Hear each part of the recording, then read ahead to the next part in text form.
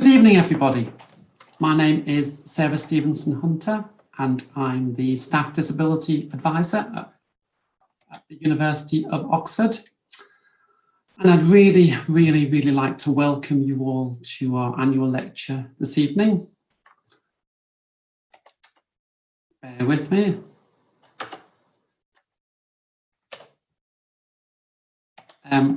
As you will see, this world of Zoom webinars is something that is quite new to us. Obviously, in the current situation, we're probably all quite used to them, but we're still learning about this. Before I just say a few more general points, I just want to go through some housekeeping. So this is a Zoom webinar, so all of your audio and video is turned off by default. There will be no capacity for that during the session. But you will see there is the chat box, which if you can put general comments in the chat box, if you're having a problem during the event, then one of our moderators will try and help you out. You can raise your hand in there as well if you have a problem. In terms of questions for the Q&A, which will happen after Dr. West has given her speech, then there is the Q&A box that if you put questions in there, we will not mention names, but we will ask those questions anonymously, and we will try our best to get through all of the questions, but it just depends on timing. We're going to try and keep this to schedule. And I think those are the main things. The only other thing to say is that for those of you that need captioning, there is captioning available. If you click the closed captioning option on your Zoom screen, then you should be able to access that. That is live captioning, so hopefully that will give you a better experience. And just the final housekeeping point is if you select gallery view as opposed to speaker view, then you should have a better experience of accessing the lecture. So that's the housekeeping out the way. As I said, just some general points. We usually hold this annual lecture physically. Around this time of year, every year is hosted by one of our wonderful colleges, a wonderful setting to have the lecture. That in itself comes with some physical challenges around accessibility that we've got quite used to dealing with. And indeed, in holding the lectures, I think it's a great learning experience for our colleges and university community to learn about accessibility issues. In deciding to obviously switch the lecture to online, we realised it wasn't just going to be a case of, well, we can just stick a camera and off we go. We realised there were going to be some other accessibility issues, which we hope we've addressed. If not, then please do give us feedback. There will be a poll at the end where you can give us some of your experience, where you're coming from, perhaps any issues I've experienced. Do bear with us. None of us are Zoom experts, although we're becoming so. So really, without any further ado, I just want to now hand over to Professor Louise Richardson, our Vice-Chancellor, who's going to introduce the speaker and say a bit more. Over to you, thanks. Thank you, Sarah, and good evening, everyone, and welcome to the 2020 Disability Lecture, the 6th annual lecture organised by the Equality and Diversity Unit and the Staff Disability Advisory Group. This evening's lecture is entitled, Why Disabled People Drop Out, a neurodivergent student turned academic on the Neurotypical University. I'm delighted to introduce our guest this evening, Dr. Kate West, who is going to be giving the lecture. Kate is Senior Lecturer in Visual Criminology at Oxford Brookes University. She began her academic life as a lawyer and later criminologist before developing a particular interest in art history. Kate researches the art history and visual culture of crime and punishment in the late modern period. Her first book, What Was Criminology? An Unlikely Art History, recovers the role of fine art in 19th century criminology. Kate obtained a Research Council-funded DPhil from Green Templeton College and the law faculty here in Oxford, having previously obtained a Research Council-funded MSc at Hertford College, as well as an LLB from the School of Law at the University of Edinburgh. Kate has been a visiting student in the Faculty of Law at the University of Copenhagen and was awarded an honorary visiting fellowship in the Faculty of Law at the University of Melbourne.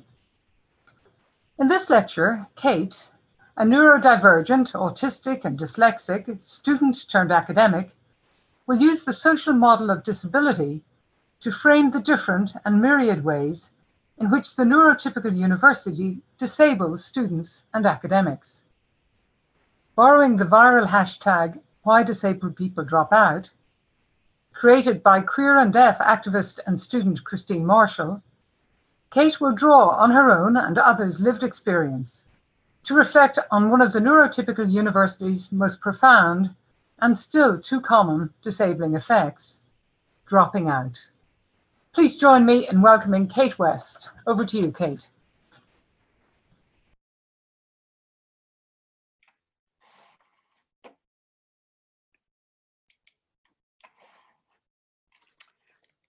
Hi, everyone. I'm just checking that you can hear me.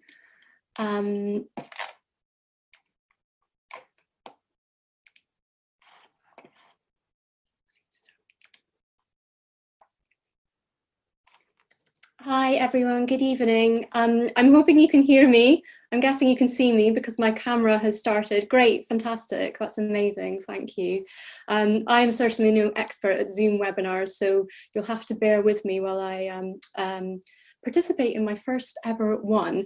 So I'm just going to start by sharing the slides and then I'll get going with the talk. So just bear with me while I share my screen. Okay.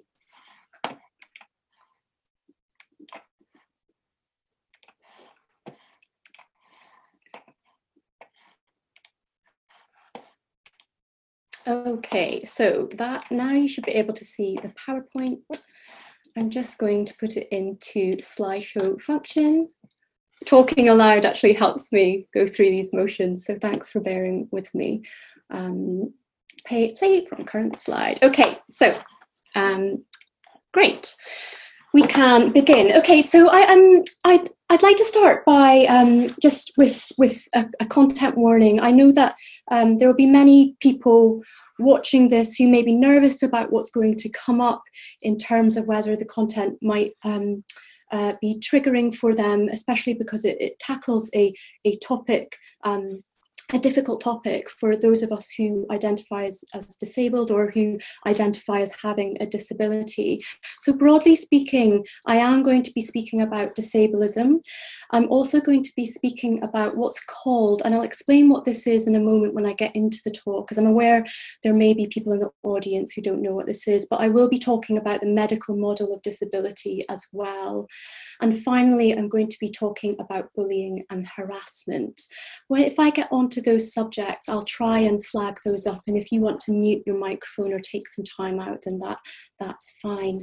Just in terms of how I'm going to present, I'm actually going to read the alt text, the alternative text that visually describes what I'm showing in this slide for unsighted or partially sighted audience members. So I'm just going to start by visually describing the first slide, and also just to manage your expectations. As an autistic person, I like my expectations to be managed. There are 14 slides, so you can get a sense of, you know, how far we are along with the lecture. Okay, I'm just going to bring up the chat box so I can just make sure that I'm not going off on a whim and someone's trying to tell me something. If I can find it, where is it? Okay, here we go. Okay. Okay, so slide 1 of 14, it's the title slide of the lecture. The backdrop is a candy pink. It's overlaid with a blue rectangle. It's offset to the right to leave a strip of pink running down the left-hand side from top to bottom.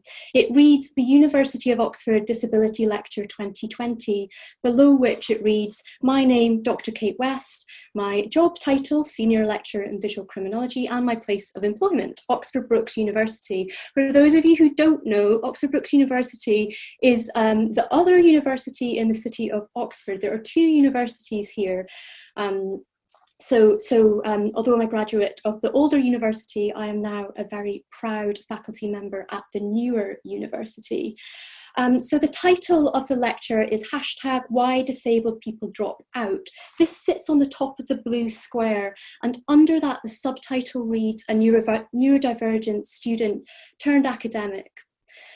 Finally, the Oxford Brookes logo and the Oxford University logos are in the bottom right-hand corner. Just a word about speaking to you as well. I haven't quite worked out whether I'm going to look at what I've thought to myself as you know, theoretically 1,000 eyes. So this camera that's looking at me. And one thing about being autistic, at least, is that my preference is not to look at people in the eye. Of course, I've spent my life masking, so I do it.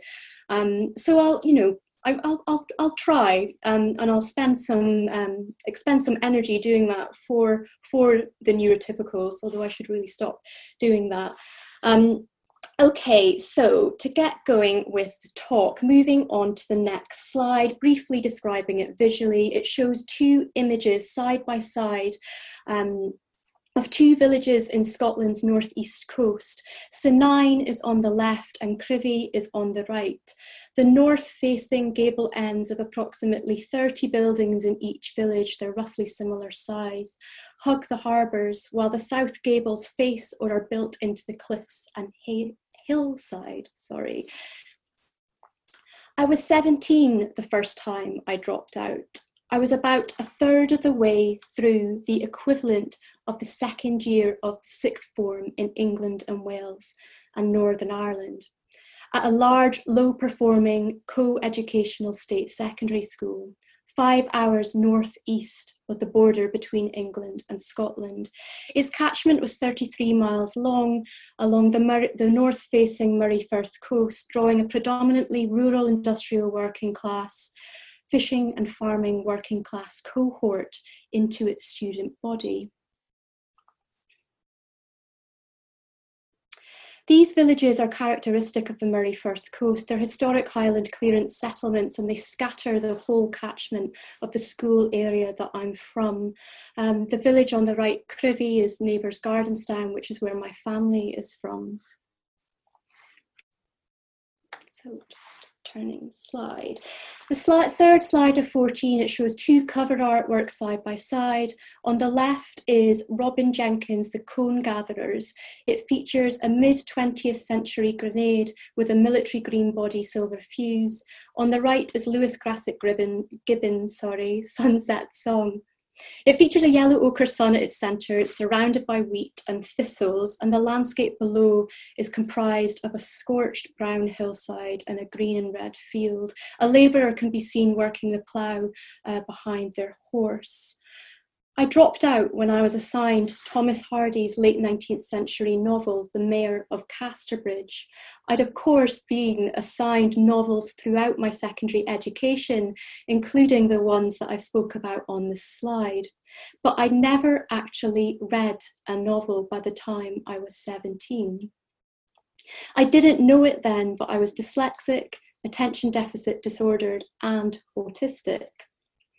Pre-Hardy, as I'll call that stage of my life, my go-around, my coping strategy, as neurotypicals call it, was to learn about assigned prose through consolidated teaching, the kind of special close teaching that was on offer in the earlier stages that predate the equivalent to A-level in England. So I'd kind of developed these coping strategies, and specifically I'd learned, for example, the lesson about a discrete passage so I could take it and apply it to different contexts. It's something I often tell my students now. It's not necessarily the content that matters when I'm teaching you. It's the lesson that can be derived from the content so that you can apply that lesson to other contexts. So I was doing that throughout my schooling. So by then I had developed what neurotypicals call, as I just said, coping mechanisms. But I like to think of these as formidably dynamic resistance strategies to neurotypical teaching and learning. But resistance was futile, to use that social script that neurotypicals use, in the face of Hardy. By then I was in the equivalent to my A-level year. Consolidated teaching has ended and I could no longer camouflage by pretending that I could read when I couldn't. Class sizes had diminished from 30 to 5 and I could no longer hide physically either. What did I do? I dropped out.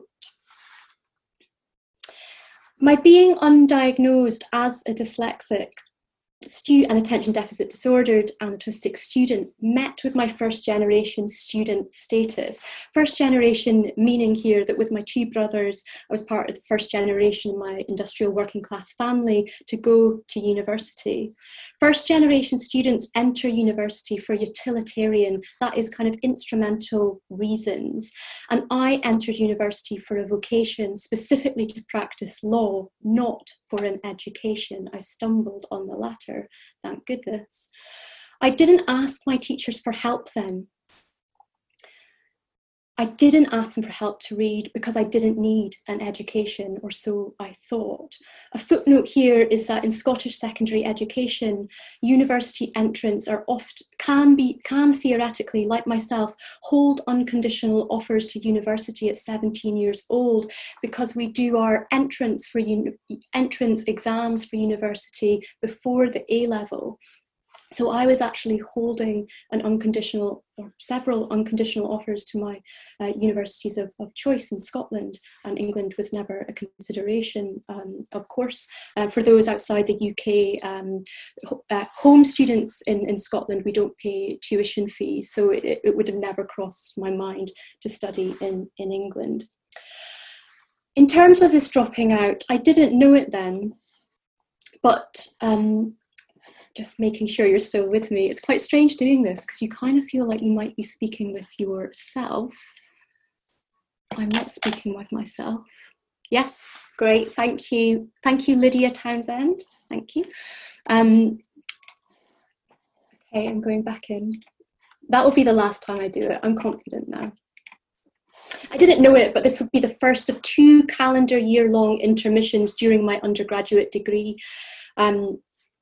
Possibly more than a handful of intermissions, totaling 3 academic years during my doctoral degree, and finally post-student life, an almost intermission last year from my career. It was with each additional intermission or dropout, and most of all that latter example, precisely because I had worked so hard to begin my academic career, that I started to feel quite strongly that this was continuing to happen. And I stopped thinking at this point of my dropouts as personal failures, results of my impairments and my deficits, as the medical model of disability would tell me. And instead I saw them for what I truly think they are, namely the effect of structural disableism. In this lecture then, I'm going to weave the ways in which what I call the neurotypical university, that is a university not designed for neurodivergent students. When I say neurodivergent, historically at least that has pertained to autists, but also now the paradigm or way of thinking has expanded to include dyslexia, dyspraxia, attention deficit disorder, Tourette's, and so on. So it's a much broader way of thinking about neurological diversity now. So this is not a place that's designed for people like me, and I'm sure many people who are watching. So I'm going to be, as I said, weaving some of my lived experiences, sometimes anonymously to protect mine and others' identities, through participant lived experiences. again, sometimes anonymous depending on what participants wish for. Okay. Next slide. Okay, slide 404, it features a title noting that in the UK, and this just to note, this is a figure about home students, UK students in universities in the UK. 16.2% of students report a disability. So for disability to be recorded, it has to be reported in the first instance. Under the title, there is a table adapted from Hubble and Bolton 2020, which breaks down the types of disabilities that students in the UK report. Specific learning difficulty is highlighted in blue because I'm trying to highlight neurodivergent disabilities, and so is quote, social communication / autism spectrum disorder, close quote.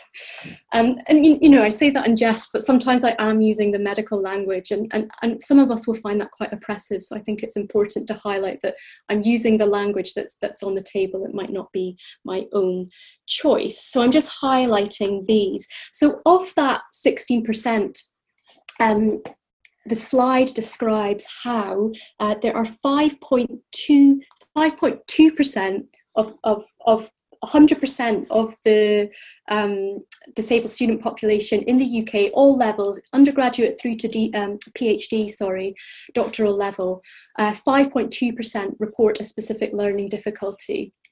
And 0.6, quite a small percentage, report autistic spectrum disorder, or ASD. And I've highlighted yellow as a point of interest, and that's just because, especially when it comes to neurodivergence, because I am not just dyslexic, for example. I'm not just attention deficit disorder.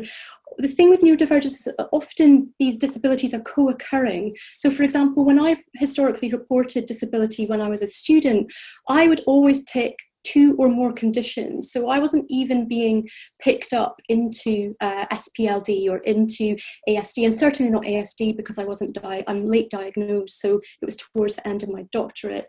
I discovered I was autistic, self-discovered before receiving a psychiatric diagnosis. And the reason why I'm highlighting these figures is because disabled students overall fare worse in higher education without even considering intersectional data. So thinking, for example, about class, for example, we know that first generation students are more likely to drop out, etc., and race and gender. Disabled students are less likely to enter university in the first instance, less likely to continue university, and more likely to drop out. Where they do continue, they take longer to graduate. This is really important because they will inevitably incur extra costs. And one of the kind of areas of organising that I've been involved in is specifically organising around continuation fees that are being charged to disabled students. And I'm working with my own university and with my former colleges in this regard. I'm not going to speak about that in this talk because I've talked about it a lot elsewhere. In terms of the data on academics, because part of this for me, as I said, is not just about the student experience. I thought once I graduated and I became an academic, everything would be fine, because I thought this experience was naively unique to being a disabled student. It's not. In fact, I found it more disabling to be an academic than a student in the neurotypical university.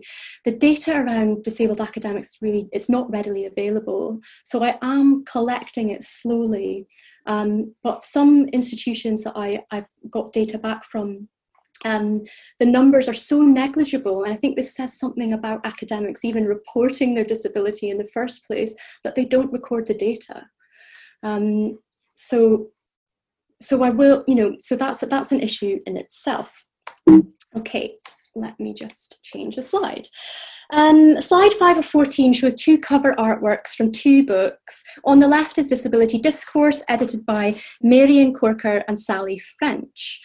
And on the right is Neurodiversity, The Birth of an Idea by Judy Singer. So on the left, disability discourse is split kind of vertically from top to bottom into two colours, white and kind of like a neon green on the right.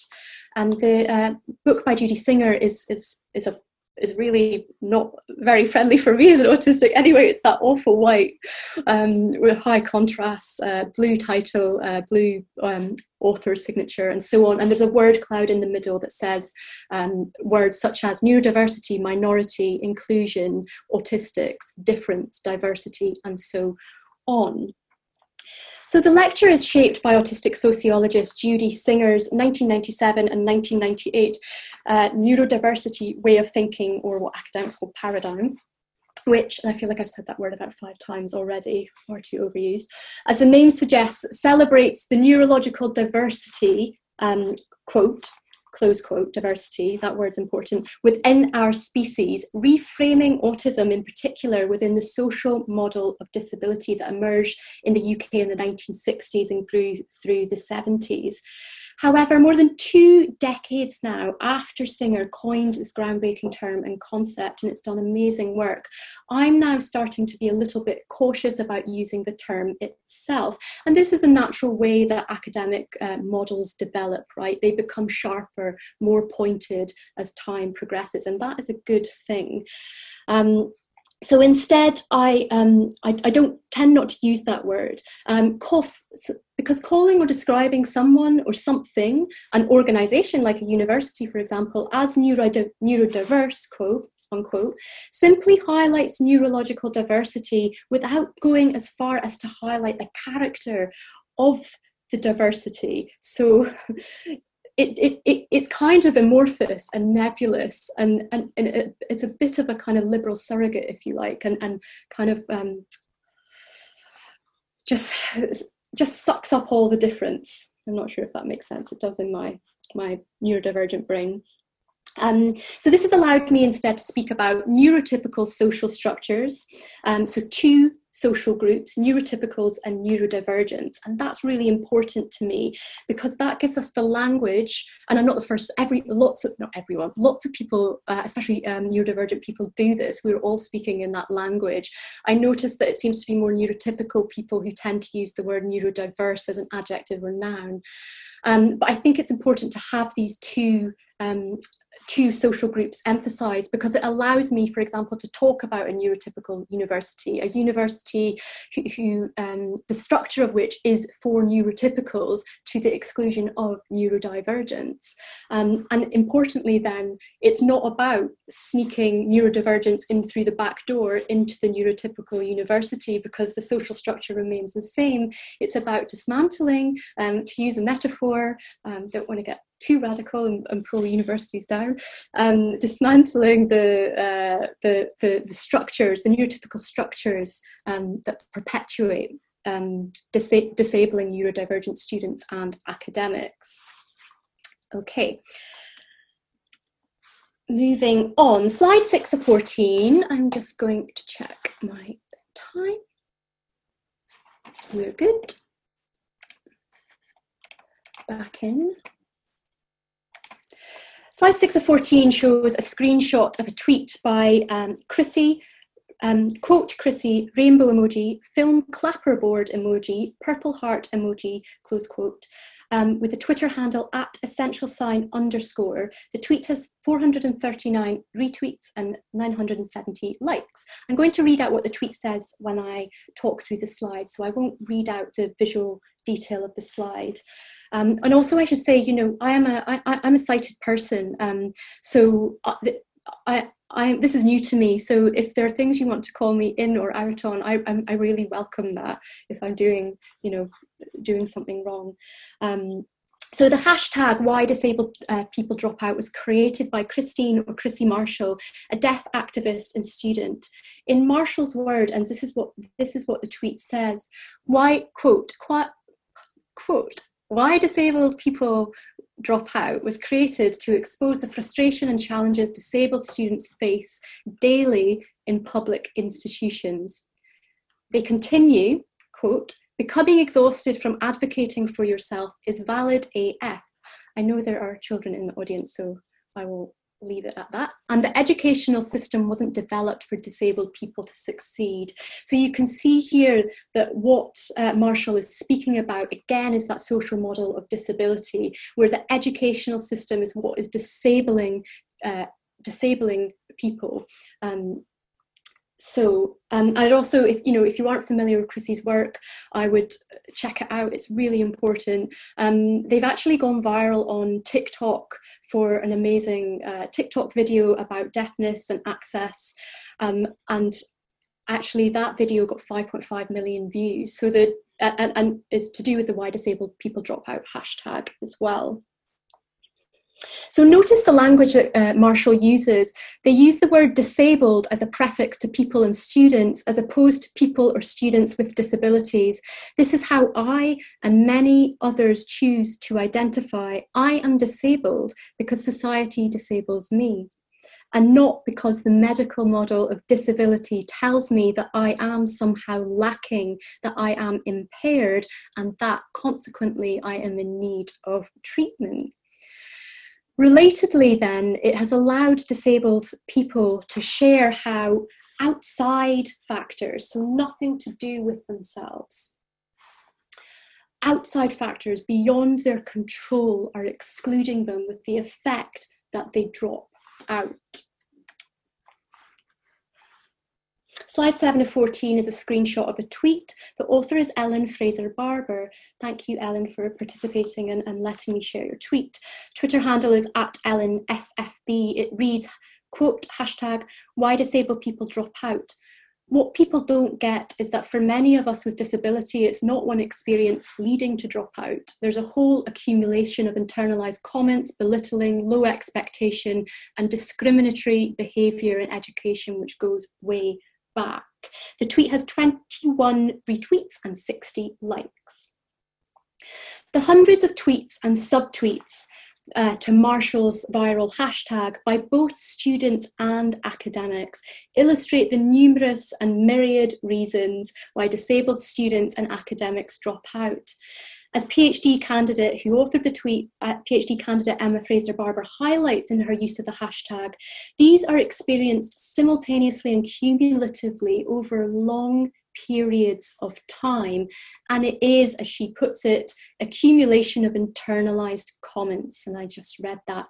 The belittling, low expectation, discriminatory behavior in education, which goes way back. And you can see that moves me quite a lot. It will resonate with a lot of this audience, I am sure, and really since we were children, of course. Okay. One moment, sorry.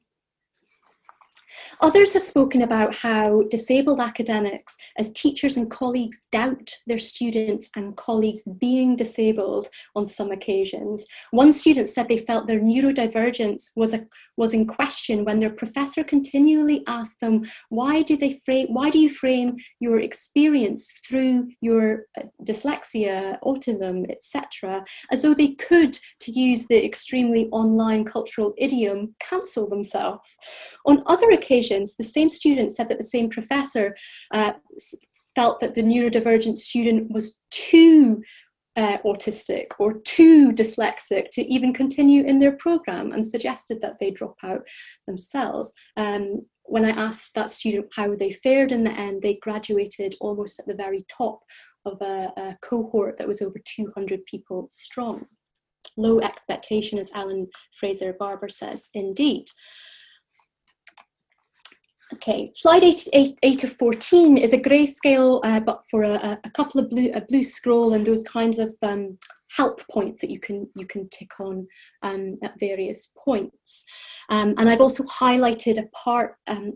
It's a grayscale image, of a piece of legislation familiar to many of us, the Equality Act, a section familiar to many of us, Section 20, the duty to make adjustments. I've highlighted that in yellow just to kind of draw attention to it.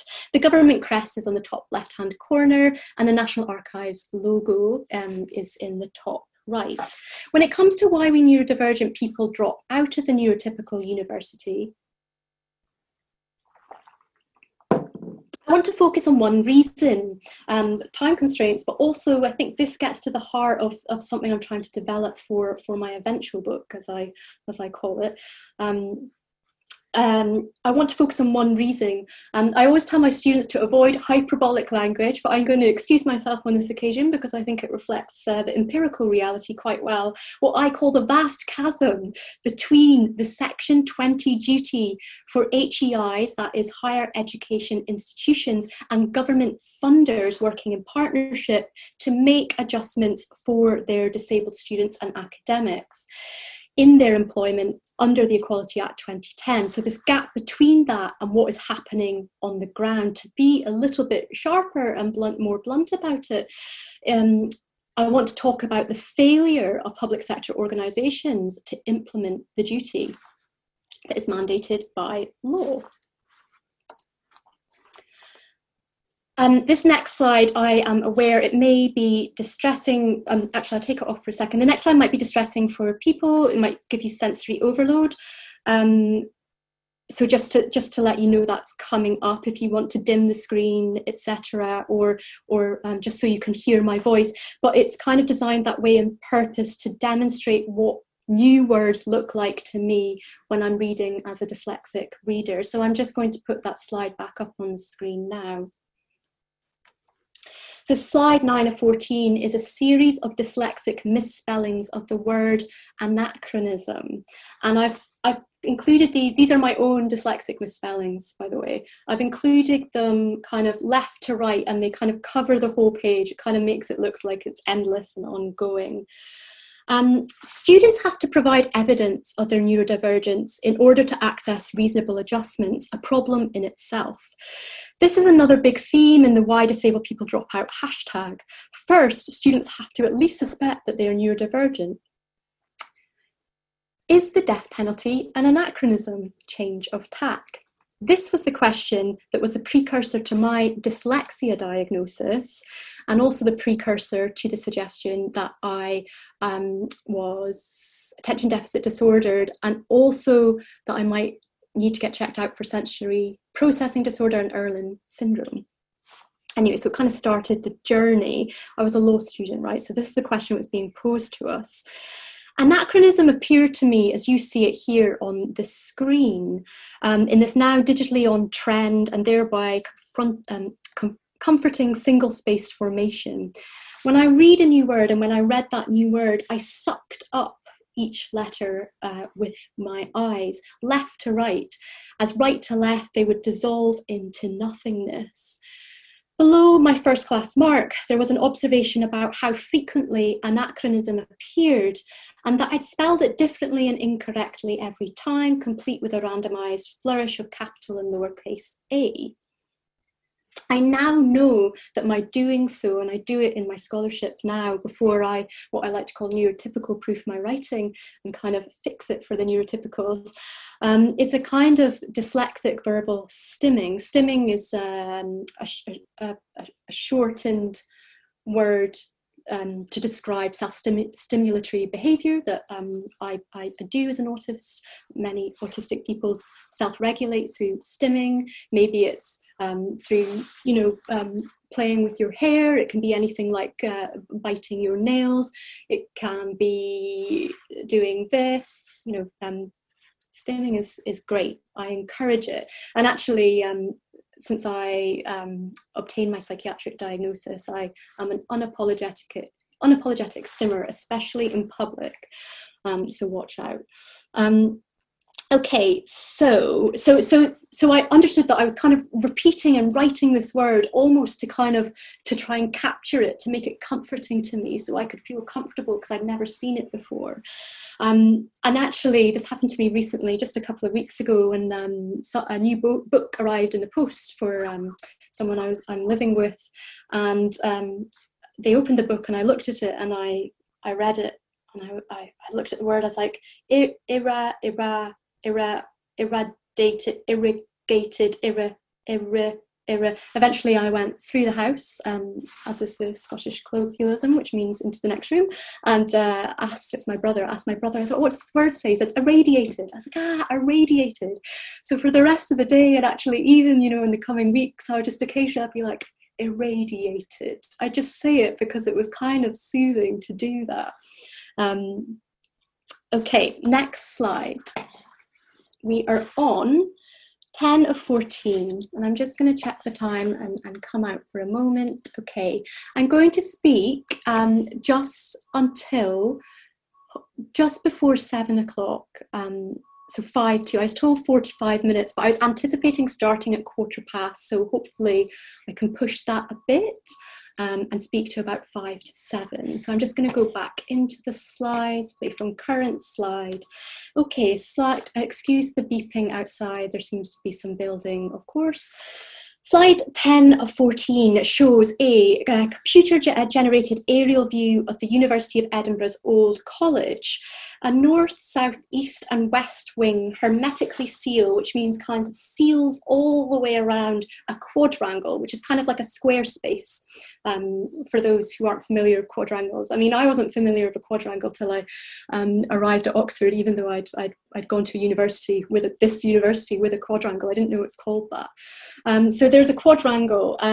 It's green with grass, as is tradition, I'm led to believe, and there's a lot of concrete around it. This is the law school of the University of Edinburgh, where I did my undergraduate degree in law. For those outside the UK, and especially those in North America, some of you may not know, but you can study vocational degrees like medicine, law as an undergraduate degree. Different subject about whether that's good or bad, so I shall not digress into that. So although this eventually, my teacher highlighting this eventually led to my dyslexia diagnosis, and I actually convey the ease with which I got that diagnosis. There are so many hoops. It relies on a lot of self-advocacy, a lot of or a good executive function. When I say executive function, I mean organising, processing, memory, all the things that neurodivergent people struggle with to obtain that diagnosis. So I don't want to actually kind of undermine how difficult that was.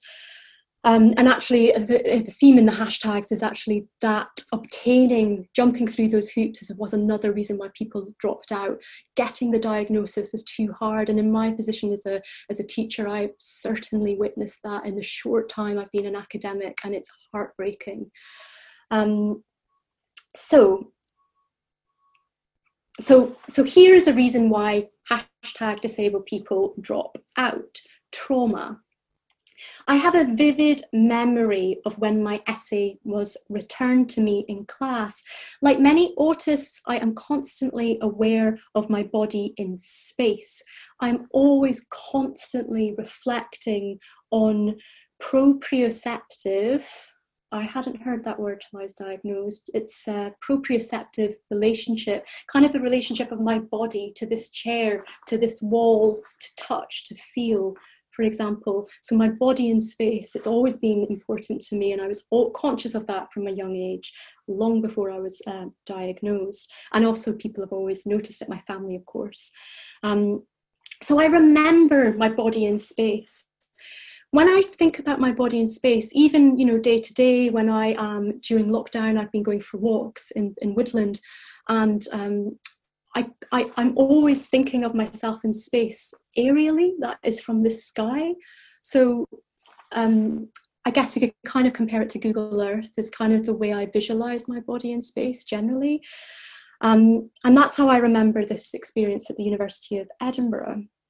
I was sat in the east wing of the University of Edinburgh's Old College, where that yellow square, just to describe the slide, I don't think I did that, in the north west side of the quad, there's a yellow square, and about it was 3 floors up, 1 floor down was where the classroom was.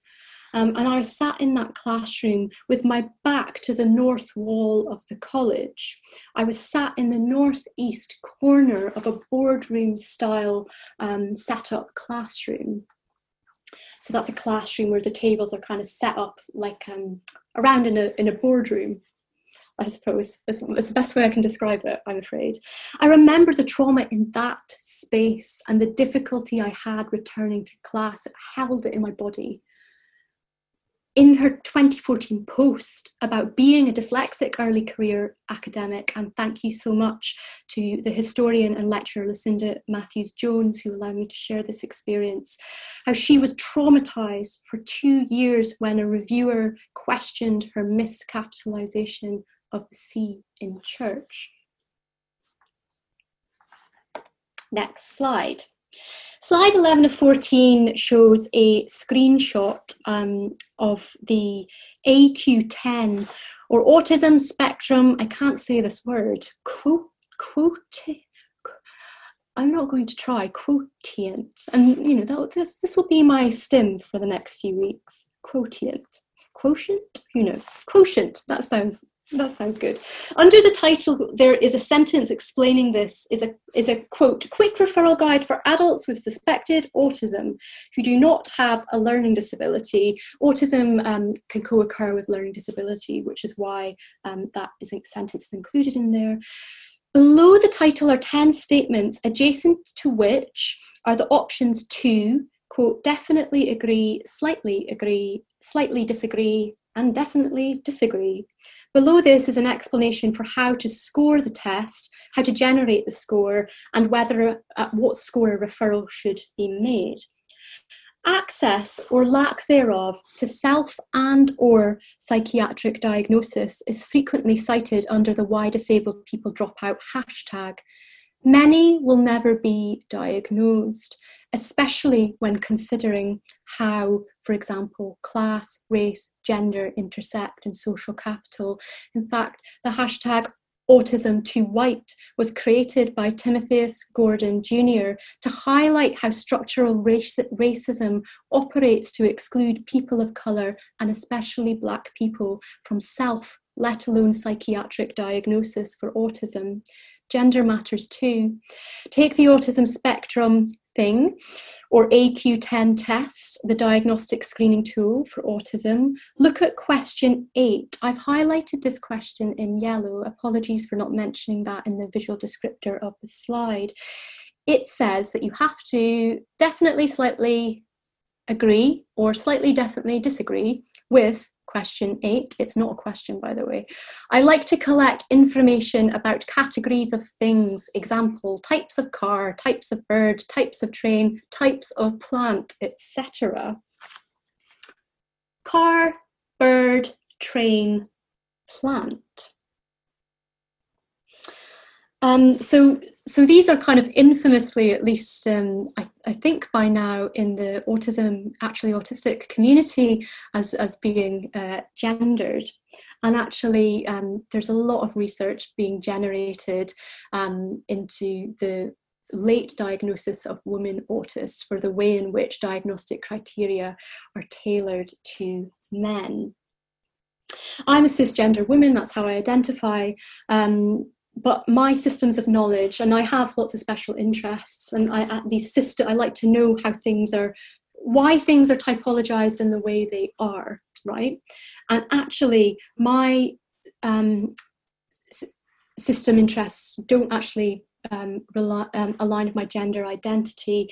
But this is all contextual. It's totally contextual. So there are many, for example, cis women autists who I know who have a lot of systems knowledge about, for example, cosmetics. I also, by the way, have a lot of systems knowledge about shampoo, conditioner, ingredients, etc. Don't really care about shampoo and conditioner. I just want to understand the way in which ingredients manifest the way you do. I could imagine people are really like, wow, okay. And it is contextual. I spent a lot of time in the car driving from the northeast of Scotland to the southwest of England to visit my mother's parents, my grandparents. They're English. The journey took 14 hours without breaks. And so I had a lot of time to get interested in the systems underpinning vehicles, and especially heavy haulage vehicles, which I'm still fascinated by. Equally, because my dad, my granddad, my great-grandfather were trawlermen. As children, we spent a lot of time at industrial fishing ports. This is Fraserburgh Harbour. In the slide, sorry, there's also an image of Fraserburgh Harbour in the northeast of Scotland. There are 2 trawling boats in the harbour. One is a kind of turquoise blue, and the other is a kind of more royal blue. The boat registrations are FR285, standing for Fraserburgh 285, and BF27, Banff 27. And this is the harbour, the port that my dad fished from. And as a child, I have vivid memories of going to this port at the weekend when the boats came in on a Friday and left again early, sometimes on a Sunday night, early on a Monday morning. And generally being from a fishing community and having a dad who's a trawlerman and your whole family being involved in fishing, you get to know a lot about fishing boats. So I had these quite gendered, actually, systems of knowledge. The point is, though, access to psychiatric diagnosis is key to keep neurodivergent students in education. So long as this barrier remains in place, and I don't think it should, let's be clear, normatively, which means ideally speaking, self-diagnosis ought to be valid for the reasons that I mentioned. It's more privilege plays into diagnosis, right? And we need to start recognizing that. And it's required because this is the requirement to access reasonable adjustments. Just coming out to check the time. Okay, I've got 5 minutes, which is perfect. Play from current slide. Slide 12 of 14 is a screenshot of the Manchester University in England, by the way, for those overseas, StaffNet pages, and specifically the Disability Advisory Support Service staff service. The colourway is the University of Manchester's colours, which are purple on a grey scale, a darker grey and a lighter grey in turn from the bottom up. On that page, and I wonder if there are other disabled academics out here who are looking at this, well, maybe if they're not at Manchester, will think, wow, this is quite something. When I became an academic, I just assumed that there would be a disabled staff service. To my discovery, that's actually an exceptional thing in the UK, whereas for students, it's very kind of standard to have a disability service for students. It doesn't exist for staff. Curiously, as an academic, I have never needed to show my diagnosis. So it's different for academics about this evidence of psychiatric diagnoses to anyone. I've never had to show them, which is kind of baffling, seeing as I went through my student days having to show them, and I'm sure everyone feels this, repeated trauma of being asked to disclose the documents that you receive from psychiatric diagnosis for various things, for various reasons, and you just think, why is once not enough? Why do I have to keep proving to you that I am disabled, and in my case, neurodivergent? So I didn't have to do that as an academic, including, and this is the thing that baffles me most, the Department of Work and Pensions, which is a branch of the government who provide state social support, financial support, whose access to work scheme fills the place of the Disabled Students Allowance in the UK.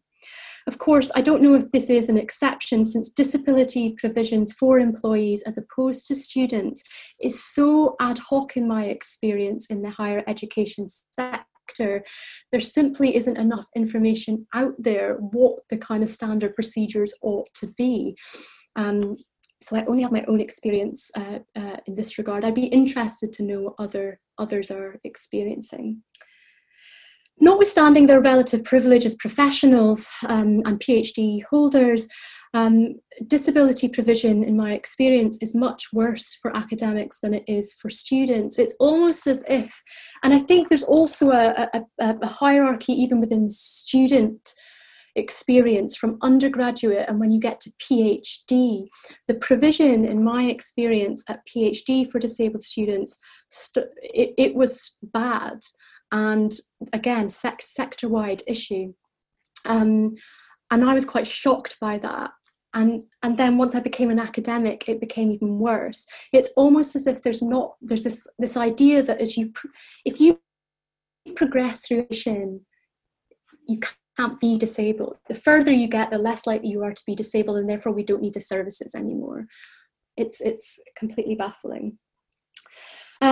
So, for example, very few higher education institutions have a dedicated staff disability service, whereas this is standard for students. I should say Oxford has one as well, the old university.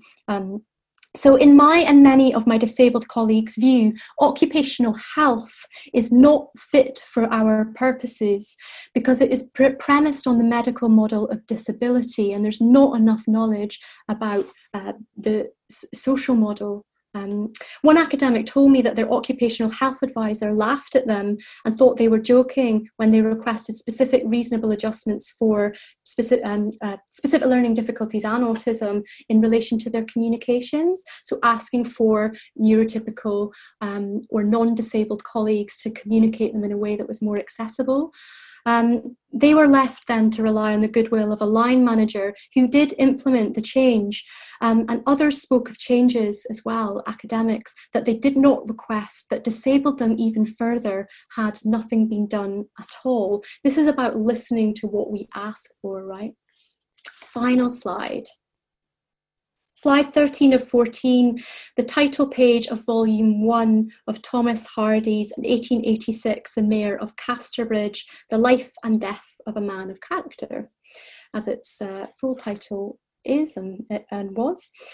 The author's name sits below the title, together with a list of his previous works, including Far from the Madding Crowd and A Pair of Blue Eves, and etc. The publisher, Smith Elder and Co. of London, sits at the bottom of the page. And I want to finish up now, starting where I began with Hardy. I'll move on to him in a moment. There's also a quotation on the slide, which I'll read out in a moment. The neurotypical university is designed for neurotypical people. The neurotypical university operates from the premise that we keep structures in place that support naturally neurotypical people, meaning that neurodivergent people have to ask for adjustments when we are let in through the back door. One of the things I've been thinking about as my role as a teacher and educator is the way in which written assessment remains the kind of medium par excellence which we ask students to undertake. And take dyslexic students, for example. And this is something, that's very personal for me, being a scholar and having, writing my first book at the moment and writing this book about neurodivergence in the academy. I'm not writing it by that book, by the way, because I've got reasonable adjustments to record it, and someone's going to transcribe the manuscript, which is great. But I'm slightly confused that, for example, that we ask dyslexic, dyspraxic and ADHD students, especially, to complete written assignments. It's almost like this quote unquote extra time, which is not extra time at all. It just gives them a bit more time to allow them to get somewhere close to their non-dyslexic, etc. counterparts. So it's not even, I think, that they get anywhere close. We're still asking them to cancel themselves, to not do what they are actually naturally capable of. And that really disturbs me. The issue with retaining neurotypical structures is that reasonable adjustments become individualised, and that's important to the extent that, of course, not all disabled people are the same, not all neurodivergent people are the same, not all autistic people are the same. Not all autistic people are the same. I will repeat that. We are a diverse, quote-unquote, bunch. And I think retaining these structures and requiring adjustments to be individualised is good because we're unique, but it equally places a huge burden on us. And in my view, there has to be larger structural shift to accommodate us, to move towards an academy that is truly neurodivergent, or some semblance thereof at least would be a start. I want to end where I began, with Thomas Hardy. Hardy, which is cited in the Penguin edition of his work, the 1985 edition, in the introduction by Seymour Smith says, quote, "The business of the poet and novelist is to show the sorriness underlying the grandest things and the grandeur underlying the sorriest things." The sorriness underlying the grandest things for me are those neurotypical structures that prop up the university, especially these elite places of grandeur. We look to activist work, not just in the areas of disability, thinking intersectionally with race, gender, class, and other social struggles. These are grand places, but there is a sorriness to them that quickly needs to be addressed. And relatedly, the grandeur underlying the sorriest things, meanwhile, is that of neurodivergent students, academics, and people everywhere. Thank you.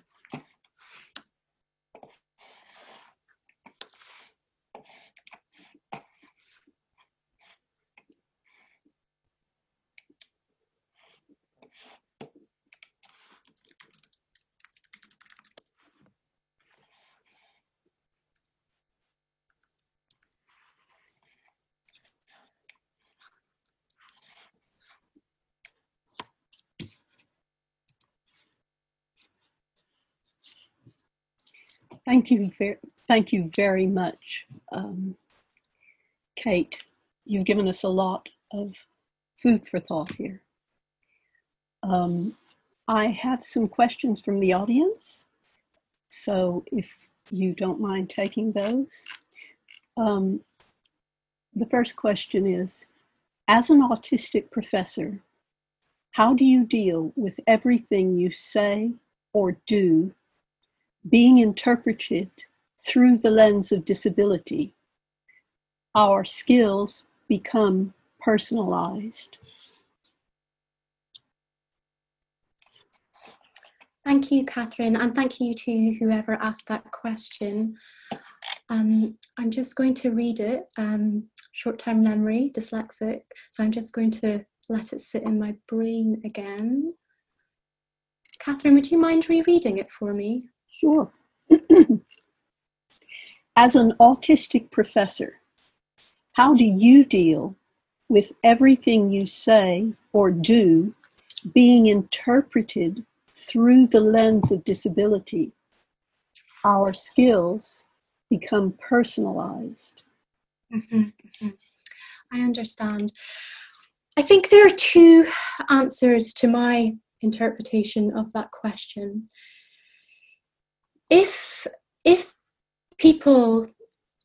my audience, whether it's an organization, whether it's my employer, whether it's my friends, my family, audience here today, view me through that lens of the social model of disability, then I'm with them.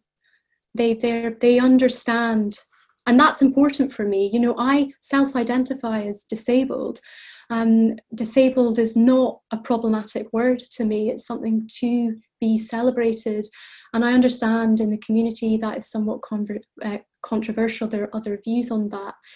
If people are viewing me or interacting with me, thinking about the medical paradigm or way of thinking about disability, and they see my being autistic, dyslexic, attention deficit disordered, and being at the same time, of course, because of the disabling nature of neurotypical society and disabling society, often our disabilities co-occur with mental health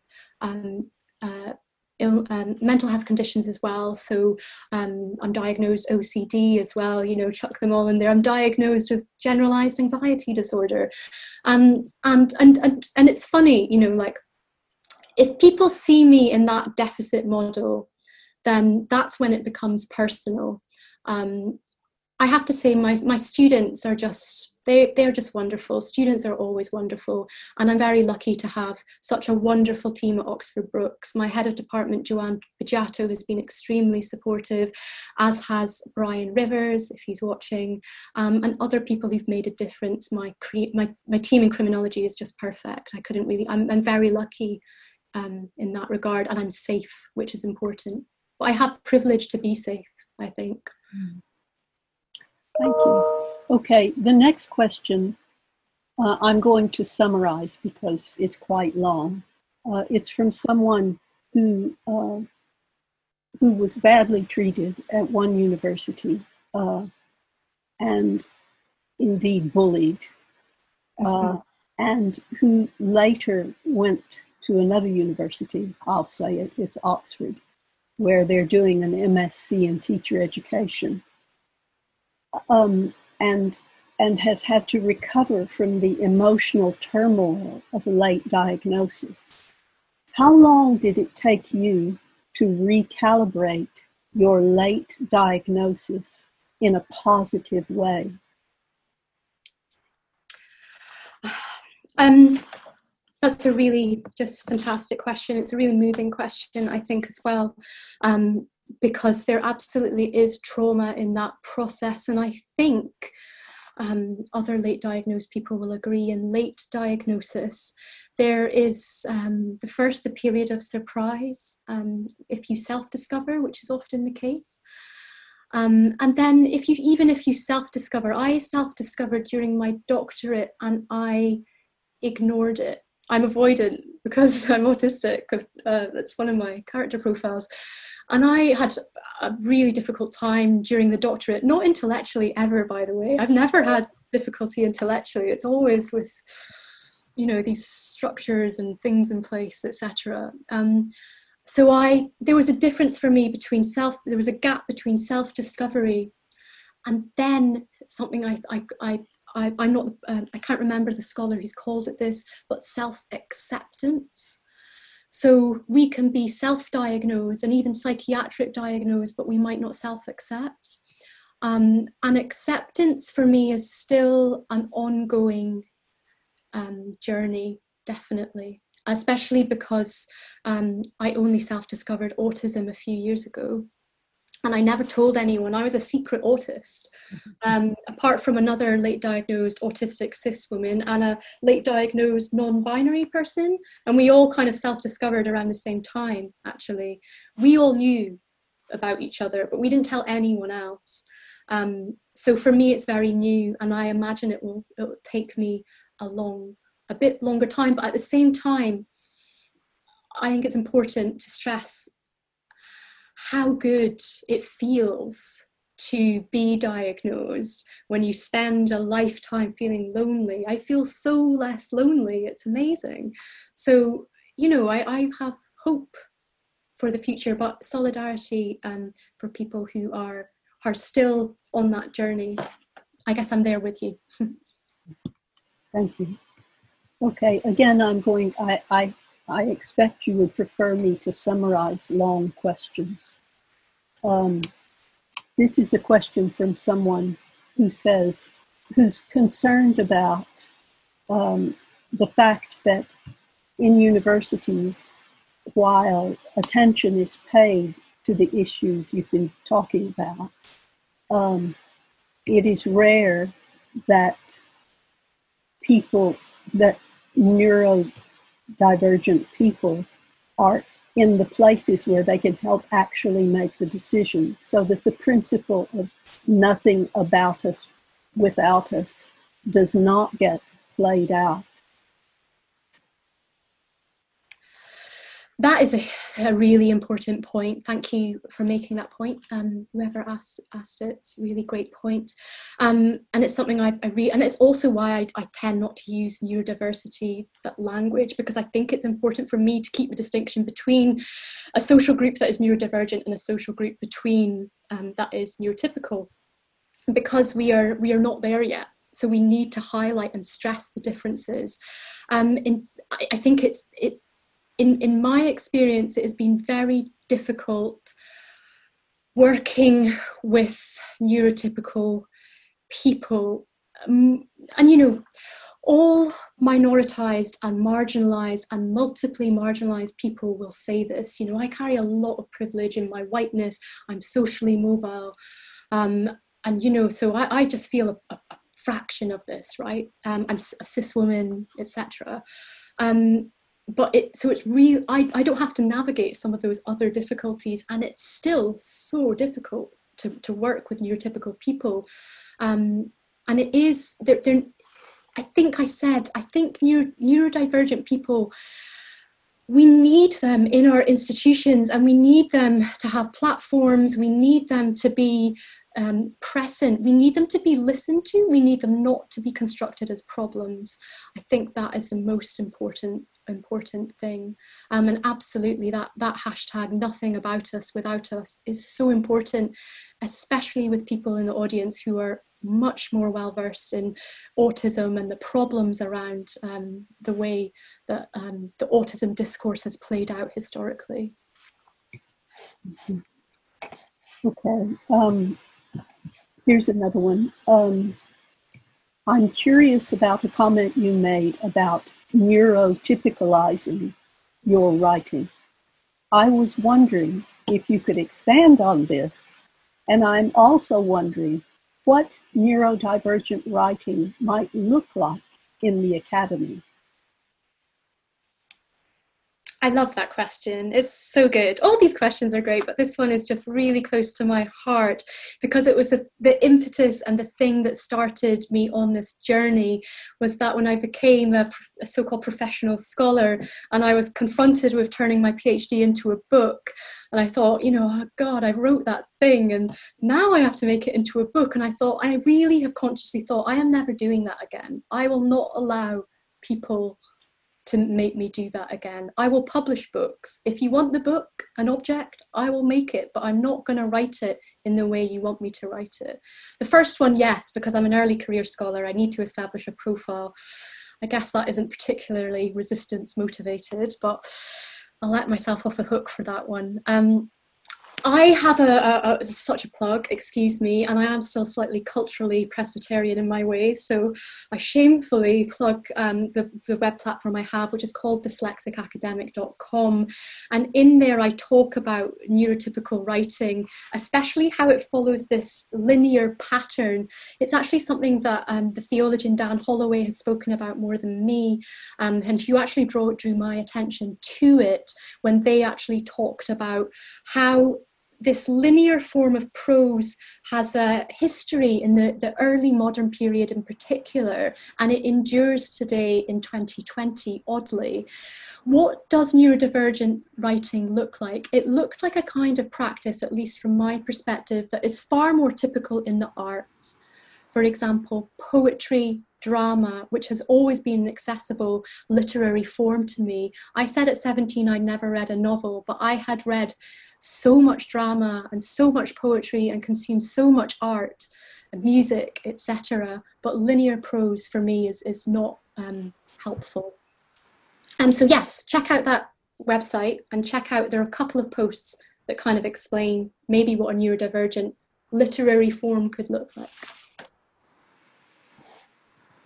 Lovely.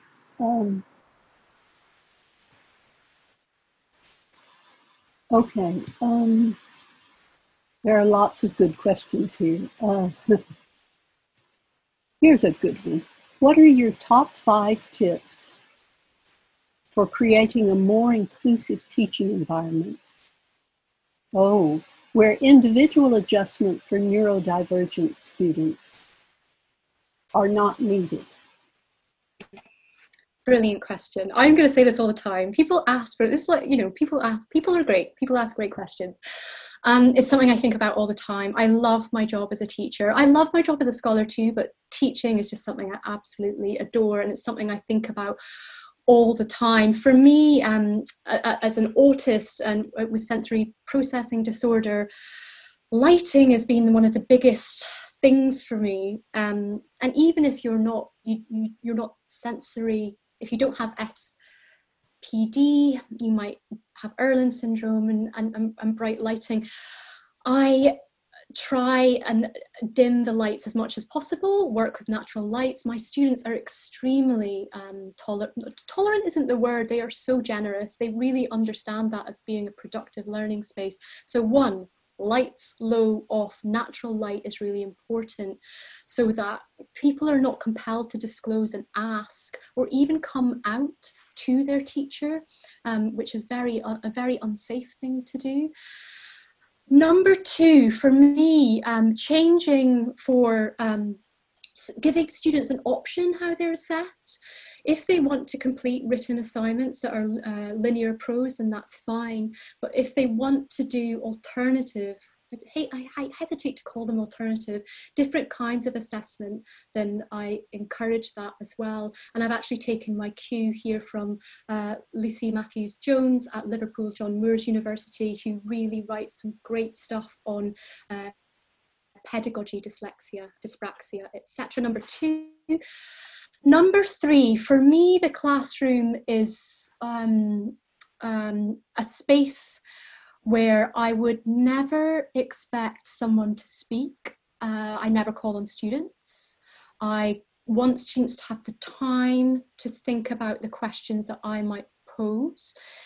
If they want to ask a question, then I develop mechanisms for doing that. I used to pass a kind of tombola box around the room so people could kind of anonymously post questions, and we kind of do it like this, kind of back and forth.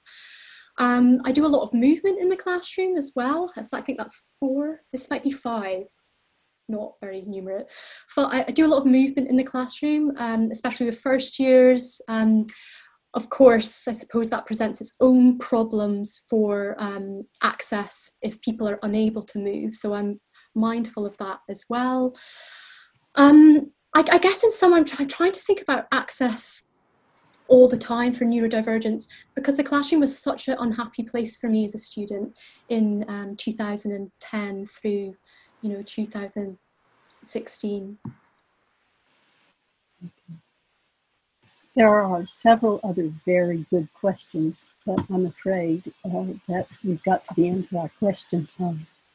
I'd now like to call on Thierry Hughes, who is the co-chair of the Oxford University Student Disability Campaign, to give the vote of thanks. Thierry, if you want to start, there you go. Okay, can everyone hear me? Yeah, fabulous. Yes, Zooming is very much a new thing for everyone. Also, an ambulance just went past, so I'm hoping that will mean there's a gap for a while so you can't hear that. Okay, so I'm Thierry Hughes. I'm chair of the Oxford Student Union Disabilities Campaign, which we abbreviate to DISCAM.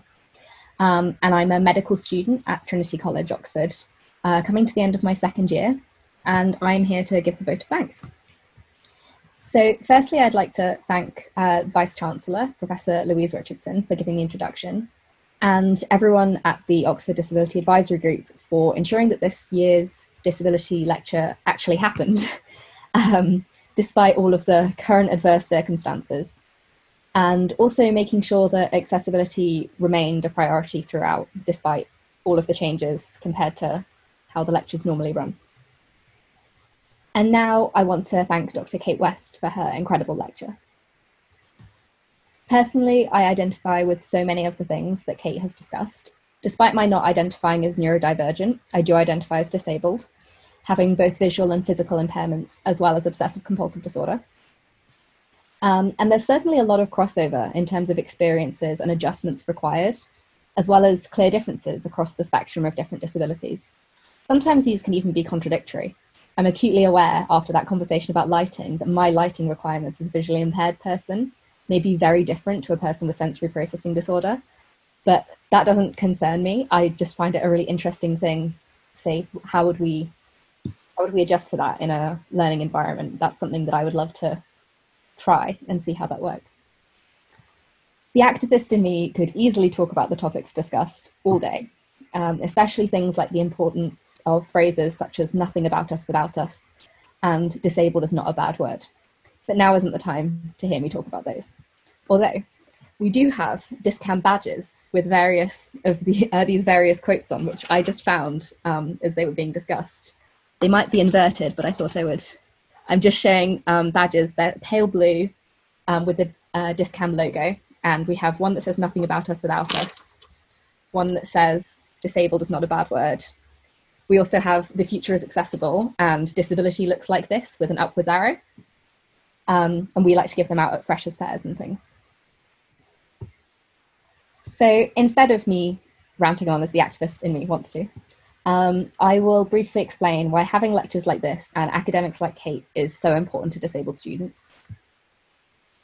I know that there have been many times in my schooling where only a few more instances of disableism would have pushed me to drop out of school. Never mind university. This actually started when I was about 11 years old and culminated in a disability discrimination tribunal by the time I was 15. In fact, the only way I managed to do A-levels was by leaving my discriminatory state comprehensive secondary school and attending a specialist college for visually impaired people, which, although was a brilliant experience, was only necessary due to the failure of mainstream education to provide basic adaptations.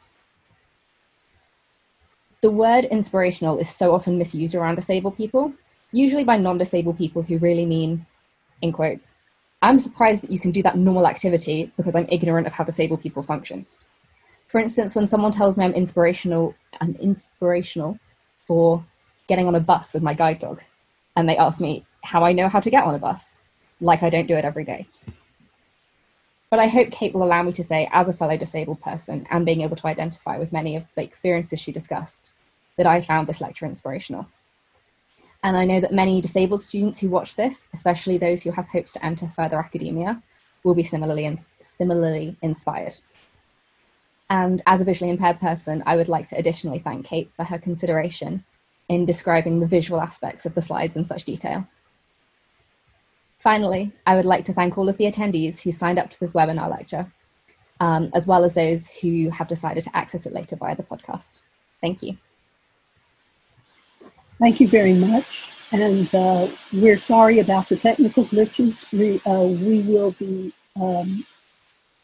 processing the podcast. It will be out early next week.